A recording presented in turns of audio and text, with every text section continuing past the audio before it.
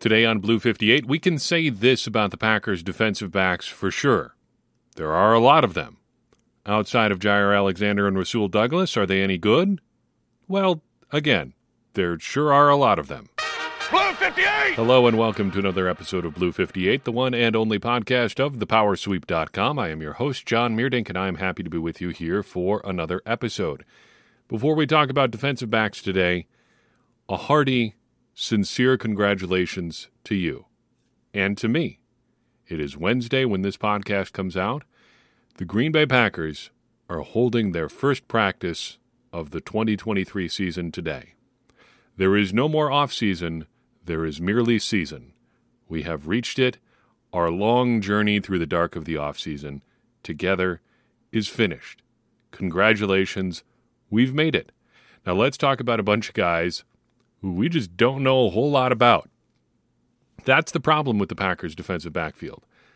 There are a bunch of guys that we just don't know that much about. There's a bunch of other guys that we do know a lot about, and what we do know, well, frankly, isn't all that great. And there's some guys who we do know some stuff about, who play roles that are so small or unusual that it really doesn't factor into the overall Packers' defensive backfield at all. And then in their own group, by themselves, you've got Jaire Alexander and Rasul Douglas. We'll talk about them at the very end. Originally, this was supposed to be 2 episodes. It's just going to be one big episode talking about defensive backs. So let's get to it. We've got a lot of different guys to cover. As always, we're going no expectations, low expectations, moderate, and high expectations. Spoiler, the high expectations categories are going to be pretty small in this group. Because overall, it's hard to really have high expectations for any defensive back not named Alexander or Douglas on the Packers roster right now, and we'll get into why as we talk through things. Safeties. Interesting group. The Packers have shown a pronounced preference for safeties ever since a guy named Rich Bisaccia showed up in town. He likes safeties a lot. He likes them for special teams. He likes them for just about every phase of special teams, other than maybe the field goal game. You don't need a whole lot of safeties there, but for covering punts, for covering kicks, for returning kickoffs, safeties everywhere. The only safety for whom I have no expectations this year would be Benny Sapp III, a 2023 undrafted free agent. He has the misfortune of stepping into a defensive backfield where there are a lot of bodies. There are a lot of guys that are about the same level of, I don't want to say talent, that's kind of a nebulous word. They're about the same place in their NFL careers, and they're going to play similar roles for the Packers. How about that? Sapp would have a path to the roster if he can overcome guys like Innis Gaines and Anthony Johnson Jr., which is a possibility. Beyond that, you start to getting into guys where the Packers have some more significant financial investments in them. And, of course, that makes it a little bit more of an uphill battle. Sapp, though, does have the distinction among the undrafted free agents of having some deep safety and box safety experience. So couple that with some pretty good athleticism. He's a prospect you can't really rule out. I would predict that it's going to be practice squad at best for him in Green Bay as of right now. But once you get on the practice squad, anything can happen. And there are some doors open. For instance, one that could be potentially opening in the form of Innis Gaines, moving into our low expectations tier. Gaines is already heading into his 3rd year with the Packers, 21, 22, and now 2023, after joining the Packers as an undrafted free agent out of TCU. He's appeared in 8 games over the previous 2 years, 148 total snaps, 99 snaps on special teams last year.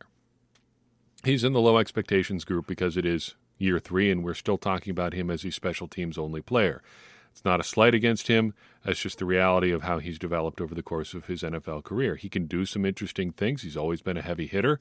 And I think as we've emphasized throughout the life of this podcast in the last couple of years particular, as Rich Bisaccia has come to town, special teams is a viable career path. So the fact that he's only a special teams player doesn't mean he's not good at football. It just means that he's maybe limited to that role. Can still make good money, have a good career as a special teams only player. But that he hasn't grown out of being the special teams only player does have us lowering expectations accordingly. He meets expectations by just making the 53-man roster at some point. Given the logjam ahead of him, I would say probably not the initial 53-man roster, though he is going to stick on the practice squad. So I think we're going to see more of Innis Gaines this year. He is starting to kind of run into the territory of, well, how long can we really control him contract-wise? Would it be better to just stick with Anthony Johnson, for instance, who the Packers have under contract for the next 4 years, not as he is a draft pick? That is a question for Russ Ball and Brian Gutekunst. We will see the answer to it over the course of training camp. Speaking of Anthony Johnson Jr., he comes into the Packers as a rookie 7th-round pick in the midst of a position switch. Still fairly new to playing safety, was previously like a slot corner type player. Now he's a hybrid between that sort of role and a more traditional deep safety. And he ends up in the low expectations tier because, well, he is a 7th-round pick, a rookie in the midst of a position switch. How much can you really expect from a guy like that anyway? Still, good size, good athleticism. If he can contribute on special teams, he could be a really interesting developmental prospect because unlike some of the other developmental safeties the Packers have had toward the back end of drafts and undrafted free agents recently, think of your Henry Blacks, your Vernon Scotts, your Innis Gaines type players, Johnson, I think, has a much higher ceiling than any of those guys, given his experience at corner, given his already existing versatility in the secondary. This might be a stash and save sort of player where you put him on the roster and maybe don't play him a ton this year just to allow him to keep working on his game while he develops and just don't let somebody else steal him. If he can be an asset on special teams, that seems like a nice way to go because he does seem to have, again, more upside as an actual defensive player than some of those other guys we've talked about. So he meets expectations by sticking around and getting that chance to keep working. Brian Gutekunst repeatedly mentioned in his press conference today how good it is to see the young guys showing up ready to work on their craft. He said working on his craft in reference to a couple guys at a couple different points in this press conference. He wants to see guys that are developing and putting in the work to refine the game and talent that they do have. That is the sort of player that I think Anthony Johnson is right now, that developmental player. If he gets a chance to keep working, who knows what he can be. Prediction-wise, I'm going to say he does appear in a game at some point this year. Maybe not a ton of playing time. Might just be a cameo player, but I do think he's going to get out onto the field at some point this year. Surprise name maybe in the low expectations tier, Dallin Leavitt. Second-year special team psycho safety, played 300 snaps on special teams last year, 308 to be precise. 348, might be 306. It's right in that neighborhood, just over 300 snaps. But he did play 348 in Las Vegas the previous year, so 600-plus snaps on special teams over 2 seasons. Rich Bisaccia likes him a lot. Also played 249 snaps on defense in Las Vegas in 2021. But exactly how many? 0 for the Packers last year. Probably for the better. They don't need another safety who really can't do all that much in their secondary at this point. He maybe should be a moderate expectations player, but it's hard to go higher than, well, just the low tier for a guy whose only job is special teams.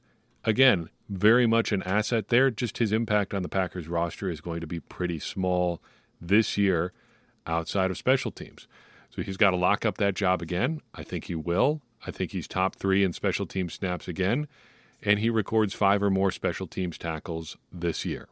Heading to our moderate expectations tier, which is where we're going to spend the remainder of our time as we talk about the safeties this time around, we start with Tarvarius Moore.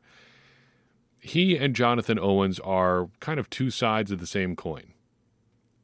Tarvarius Moore has been more of a special teams player, though he has done a little bit on defense over his time with the San Francisco 49ers. Jonathan Owens, a little bit more on defense, a little bit less on special teams.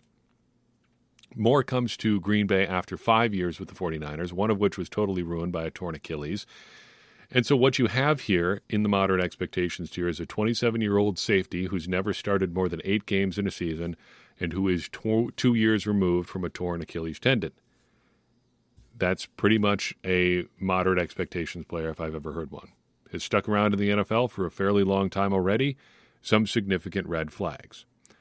Like Jonathan Owens, the game here is really just to stick, and I think he will.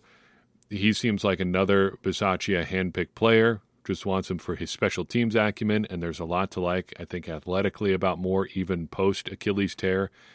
I also think he's going to start a game at some point for the Packers this year. There's just too many guys in that sort of glut of safeties in about the same band, it seems, talent-wise. Why not? He may break out at some point, and if there's a single injury at safety, the entire room gets reshuffled. Why can't he start a game this year? Also think he's going to crack 200 special team snaps as well. Jonathan Owens, meanwhile, comes to the Packers as another one of their free agent signings this offseason, coming to Green Bay after a career year last year. Started more games than he ever had in his career, more than 120 tackles for the Houston Texans. And yet the fact that he signed with the Packers in mid-May should tell you a lot about the nature of that career year and what the rest of the NFL thought about it. It's the best that he ever was, and the rest of the NFL is just kind of like, oh, that's fine, good for you. Quiet collapse, and he ends up in Green Bay on on a short deal, trying to prove things all over again. Tough business, professional sports sometimes. The best you can do, you put up some good numbers on a bad team, and everybody's like, okay, that's fine, we understand, we're good, we're all set. And so he ends up in Green Bay, which is not a bad place to be if you're a safety in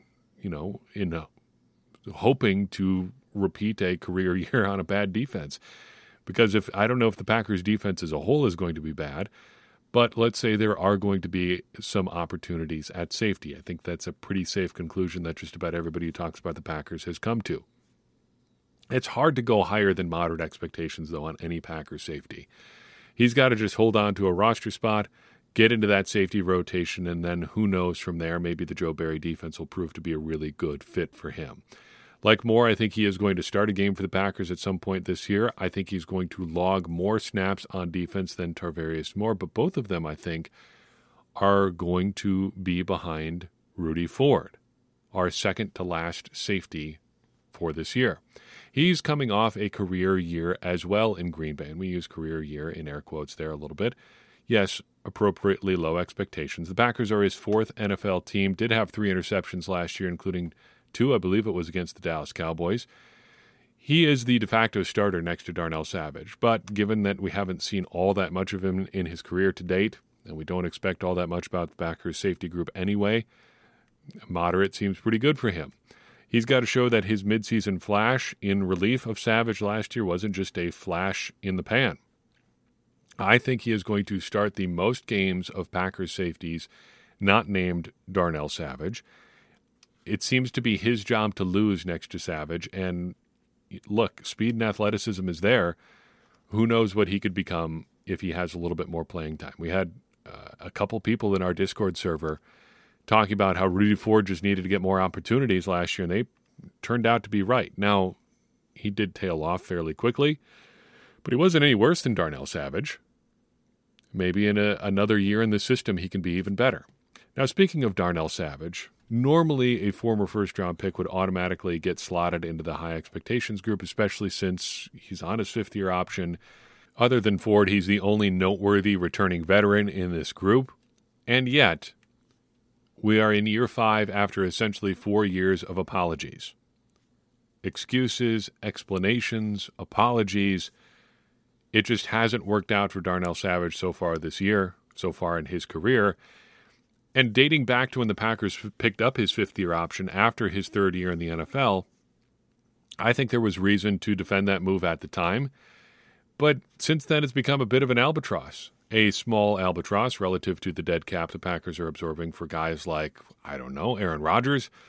But still, not nothing. $8.5 million or whatever it is against the cap could have gone a long way toward shoring up other areas of this team heading into the first year of the Jordan Love era.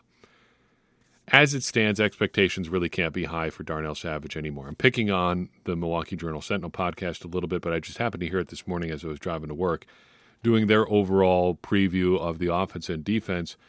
The 3 hosts really made a point of saying that Darnell Savage still has potential to become something in the secondary.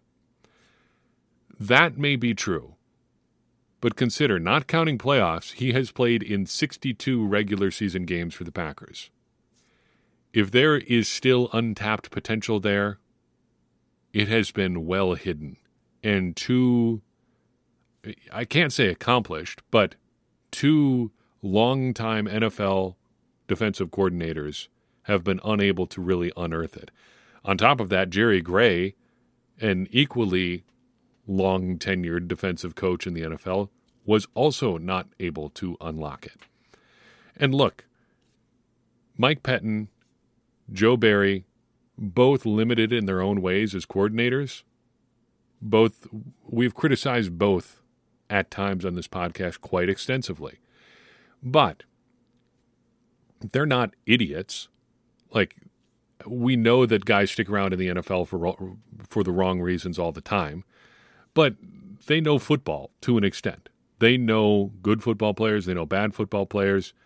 Yeah, they've made mistakes and things like that. But they don't seem inept enough to not be able to tap the untapped stardom of Darnell Savage. Surely any defensive coordinator worth their salt, if there was a guy who 60-some games into his NFL career was still a burgeoning star that just hadn't been in the right situation yet, surely they could have found it.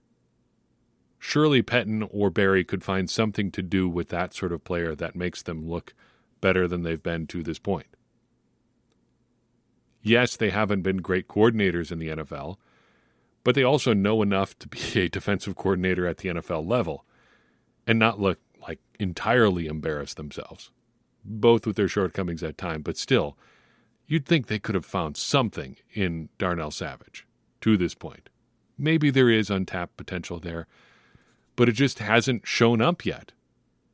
So how does he meet expectations? We need some steps forward. Be less of a liability than he's been over the past couple of seasons. Big improvement needs to come in tackling. I predict that he improves his missed tackle rate from last year. I predicted that last year as well. It didn't come to pass. Fool me twice, shame on me, I guess. I think he's also going to snag 2 or more interceptions this year. We're setting the bar fairly low. Now, normally I pause here to give some shout-outs to our Patreon supporters, and we'll do that in future episodes, but I want to make you aware of an alternative to Patreon if that's something that you are interested in. We are also on Substack, and it's something that I want to use more this year. Substack is a email newsletter service, but it also lets us offer some of the same benefits that Patreon does. So we've been dipping our toes in the water there throughout this offseason. Would like to make you aware of it now. If you head to thepowersweep.substack.com, you can subscribe for free and get just all the basic content produced by the Power Sweep sent directly to your inbox. So every time we write an article, it will go out to you. You will not get the bonus content that would be on our Patreon, but you have the opportunity to unlock it if you would choose to become a paid Substack supporter there. So you've been on the internet. You understand how this works. It's super easy. It's convenient. Some people don't like Patreon for a variety of reasons. I totally understand that. This is another opportunity for you. It's a backup in case something would happen to Patreon. It's just another way for us to get content in front of your eyes. So consider heading to heading to thepowersweep.substack.com, checking that out. There's also a link in your show description. Now, over on the cornerback side, you've got a lot more bodies and a lot more striated, I think, position group, really.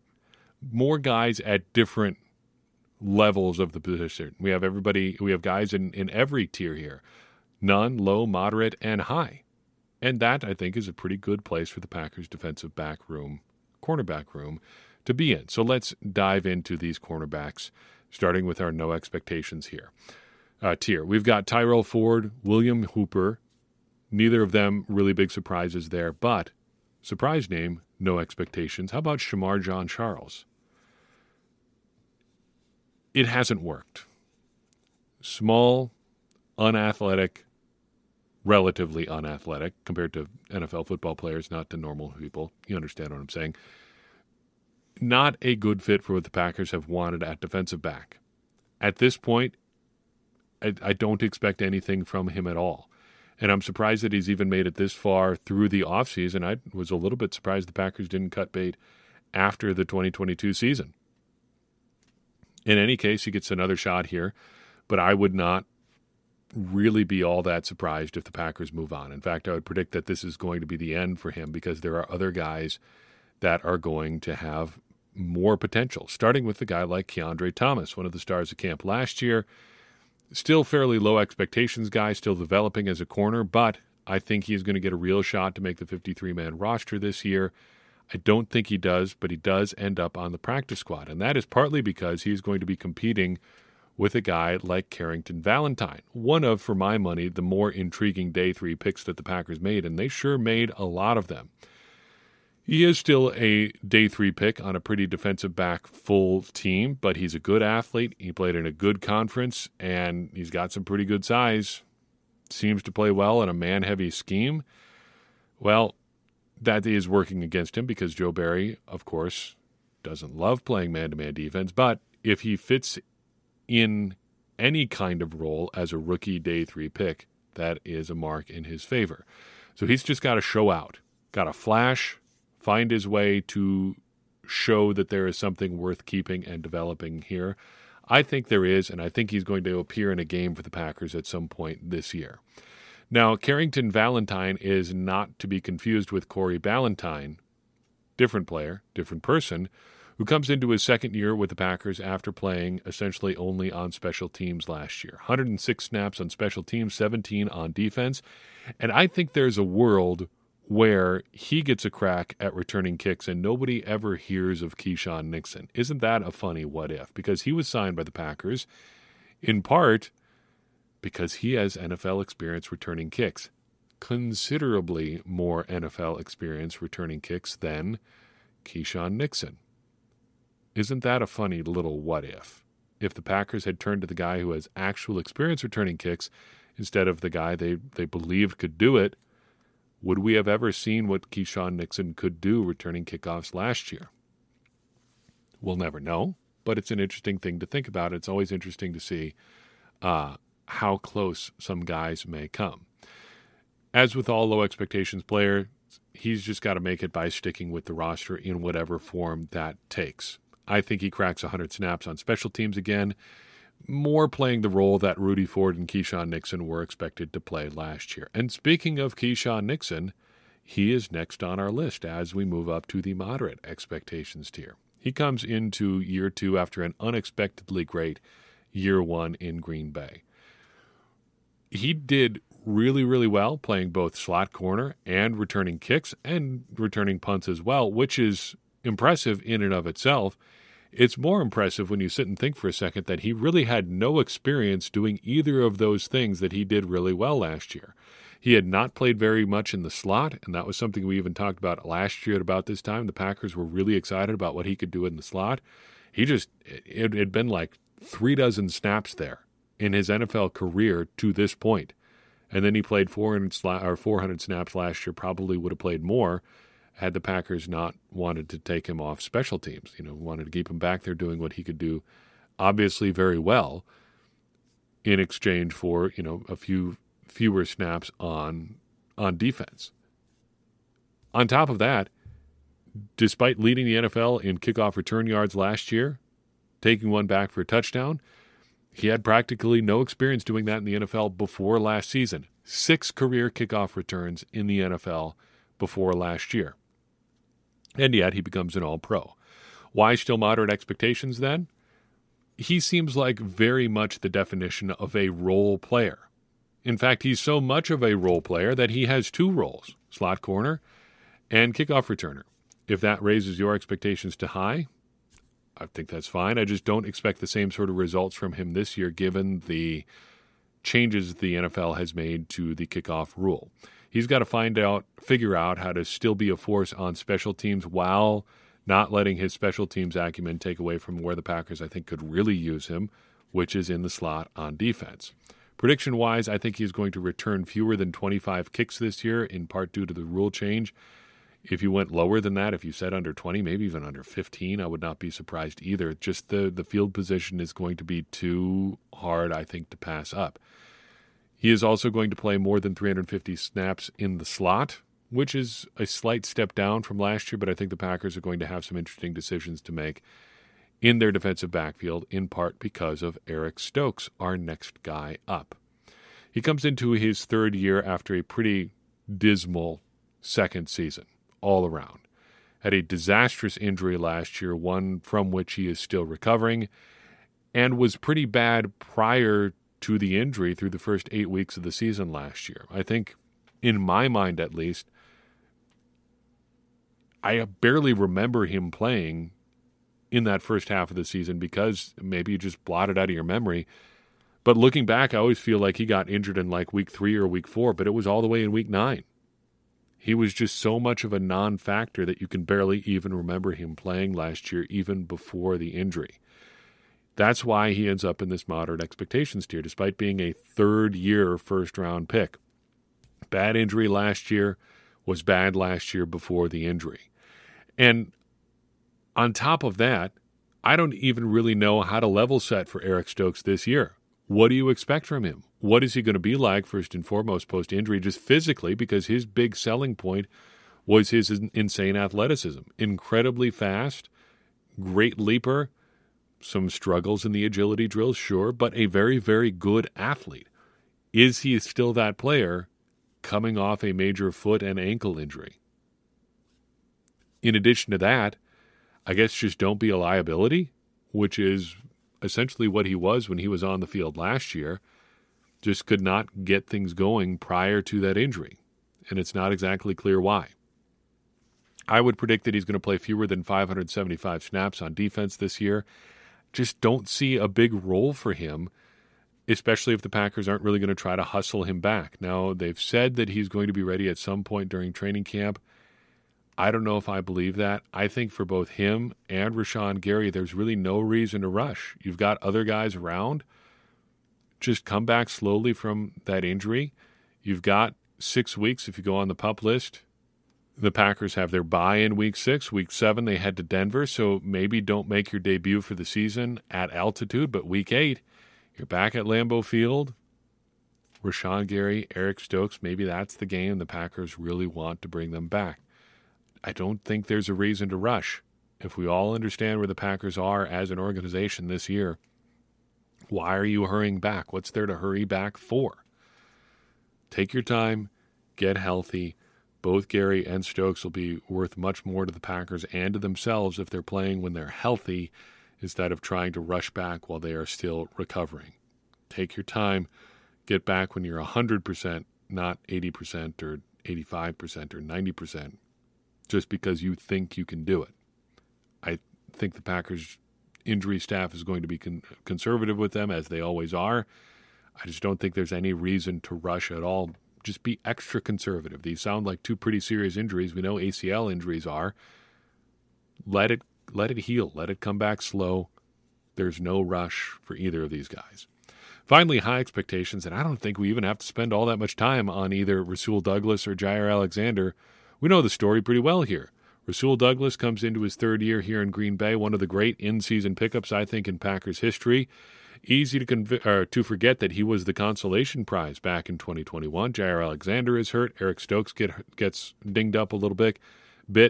Kevin King is hurt that season as well. There's a blast from the past for you. The Packers needed help in the secondary, and do you remember who they thought that they were getting?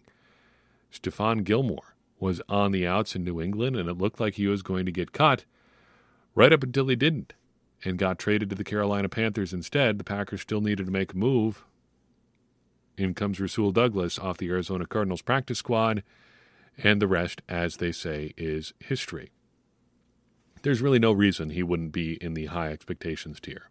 And to meet those expectations, he's just got to keep being Rasul Douglas, the trash-talking, swaggering, versatile, fun guy. There are some limitations to Rasul Douglas, but I think that's well known at this point. Sometimes he was a little bit up and down. Sometimes faster receivers can get the better of him. You take the bad with the good, and there's a lot of good in Rasul Douglas's game. Maybe he does even end up playing some snaps at safety this year. I would be a little bit surprised to see that, just given how the Packers have talked about where they want him, what's going on with Eric Stokes and things like that. His best position seems to be cornerback, but anything can happen, I suppose. I would be surprised to see it, though. I do, however, predict he's going to get 4 or more interceptions this year. That would be the third year in a row he cracks that figure. He's just a ball-hawking sort of dude, and I think he's going to do it. Fun fact, Rasul Douglas is currently tied with a Green Bay Packers not Green Bay Packers Hall of Famer, Pro Football Hall of Famer, with 9 interceptions in his career. Could you guess who that is? You never will guess. Tony Canadeo, the great Packers back, had 9 career interceptions on defense. Rasul Douglas has tied him so far with 9 through his 2 seasons in Green Bay. If he gets at least 4 interceptions this year, he'll crack into the top 40 in Packers history in terms of interceptions. I think he'll do that. I think he'll get 4 more this year. He'll make the Pro Bowl, first-time Pro Bowler, and then he will also score a defensive touchdown. He had 2 his first season with the Packers, had 1 taken away from him last year on kind of a phony call. He gets back into the end zone this year, and I think, to spoil at least one prediction remaining here, Jaire Alexander does too. Jaire comes in as, I think, the Packers' best defensive player right now. I think he has surpassed Kenny Clark, and with Rashawn Gary still on the mend, he is the top dog on this Packers defense. For obvious reasons. He is one of the most highly paid. He's really good. And he seems to be ready to take on a more vocal leadership role the further in his career that he becomes. He's just got to keep being that guy.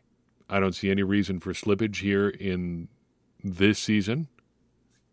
He's going to keep playing at a high level, going to keep being the Jaire Alexander that we know he is. I'm interested to see, and I can't even make a prediction on it, but where the Packers end up playing him this year. Does he play inside at all?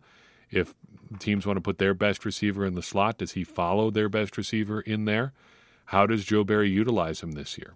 I can't make a prediction because I don't think anybody can predict what Joe Barry will do, but still, Jaire will be there giving you every bit of the Jaire Alexander experience, whether it's on the outside or the inside. I think 4 or fewer interceptions for Jaire this year. Getting a lot of picks has never really been his game. Had a career-high 5 last year, but I don't think that repeats. I think it's 4 or fewer for Jaire this year. He will, however many he gets, he will have fewer than Rasul Douglas. However, I do think he finds the end zone for the Packers defense this year for the first time in his career. And really, I want nothing more this season than to see what Jaire Alexander does if and when he scores a touchdown. He's due. I think it's going to happen, and I can't wait for when it does. That's all I've got for you in this episode of Blue 58. The final position preview. We are into the season. It has arrived. Thank you for sticking with us throughout the entire offseason. Congratulations again. You've made it. Your patience has been rewarded. Now let's enjoy a great season together. Again, if you enjoyed this episode and you think someone else would enjoy it as well, I would appreciate it if you would share this episode with that lucky individual. It's going to help more people find the show and get more people involved in this conversation you and I are having about the Green Bay Packers, which in turn is going to help all of us, me included, become smarter Packers fans. And as I always say, smarter Packers fans are better Packers fans, and better Packers fans are what we all want to be. I'm your host, John Meerdink. We'll see you next time on Blue 58.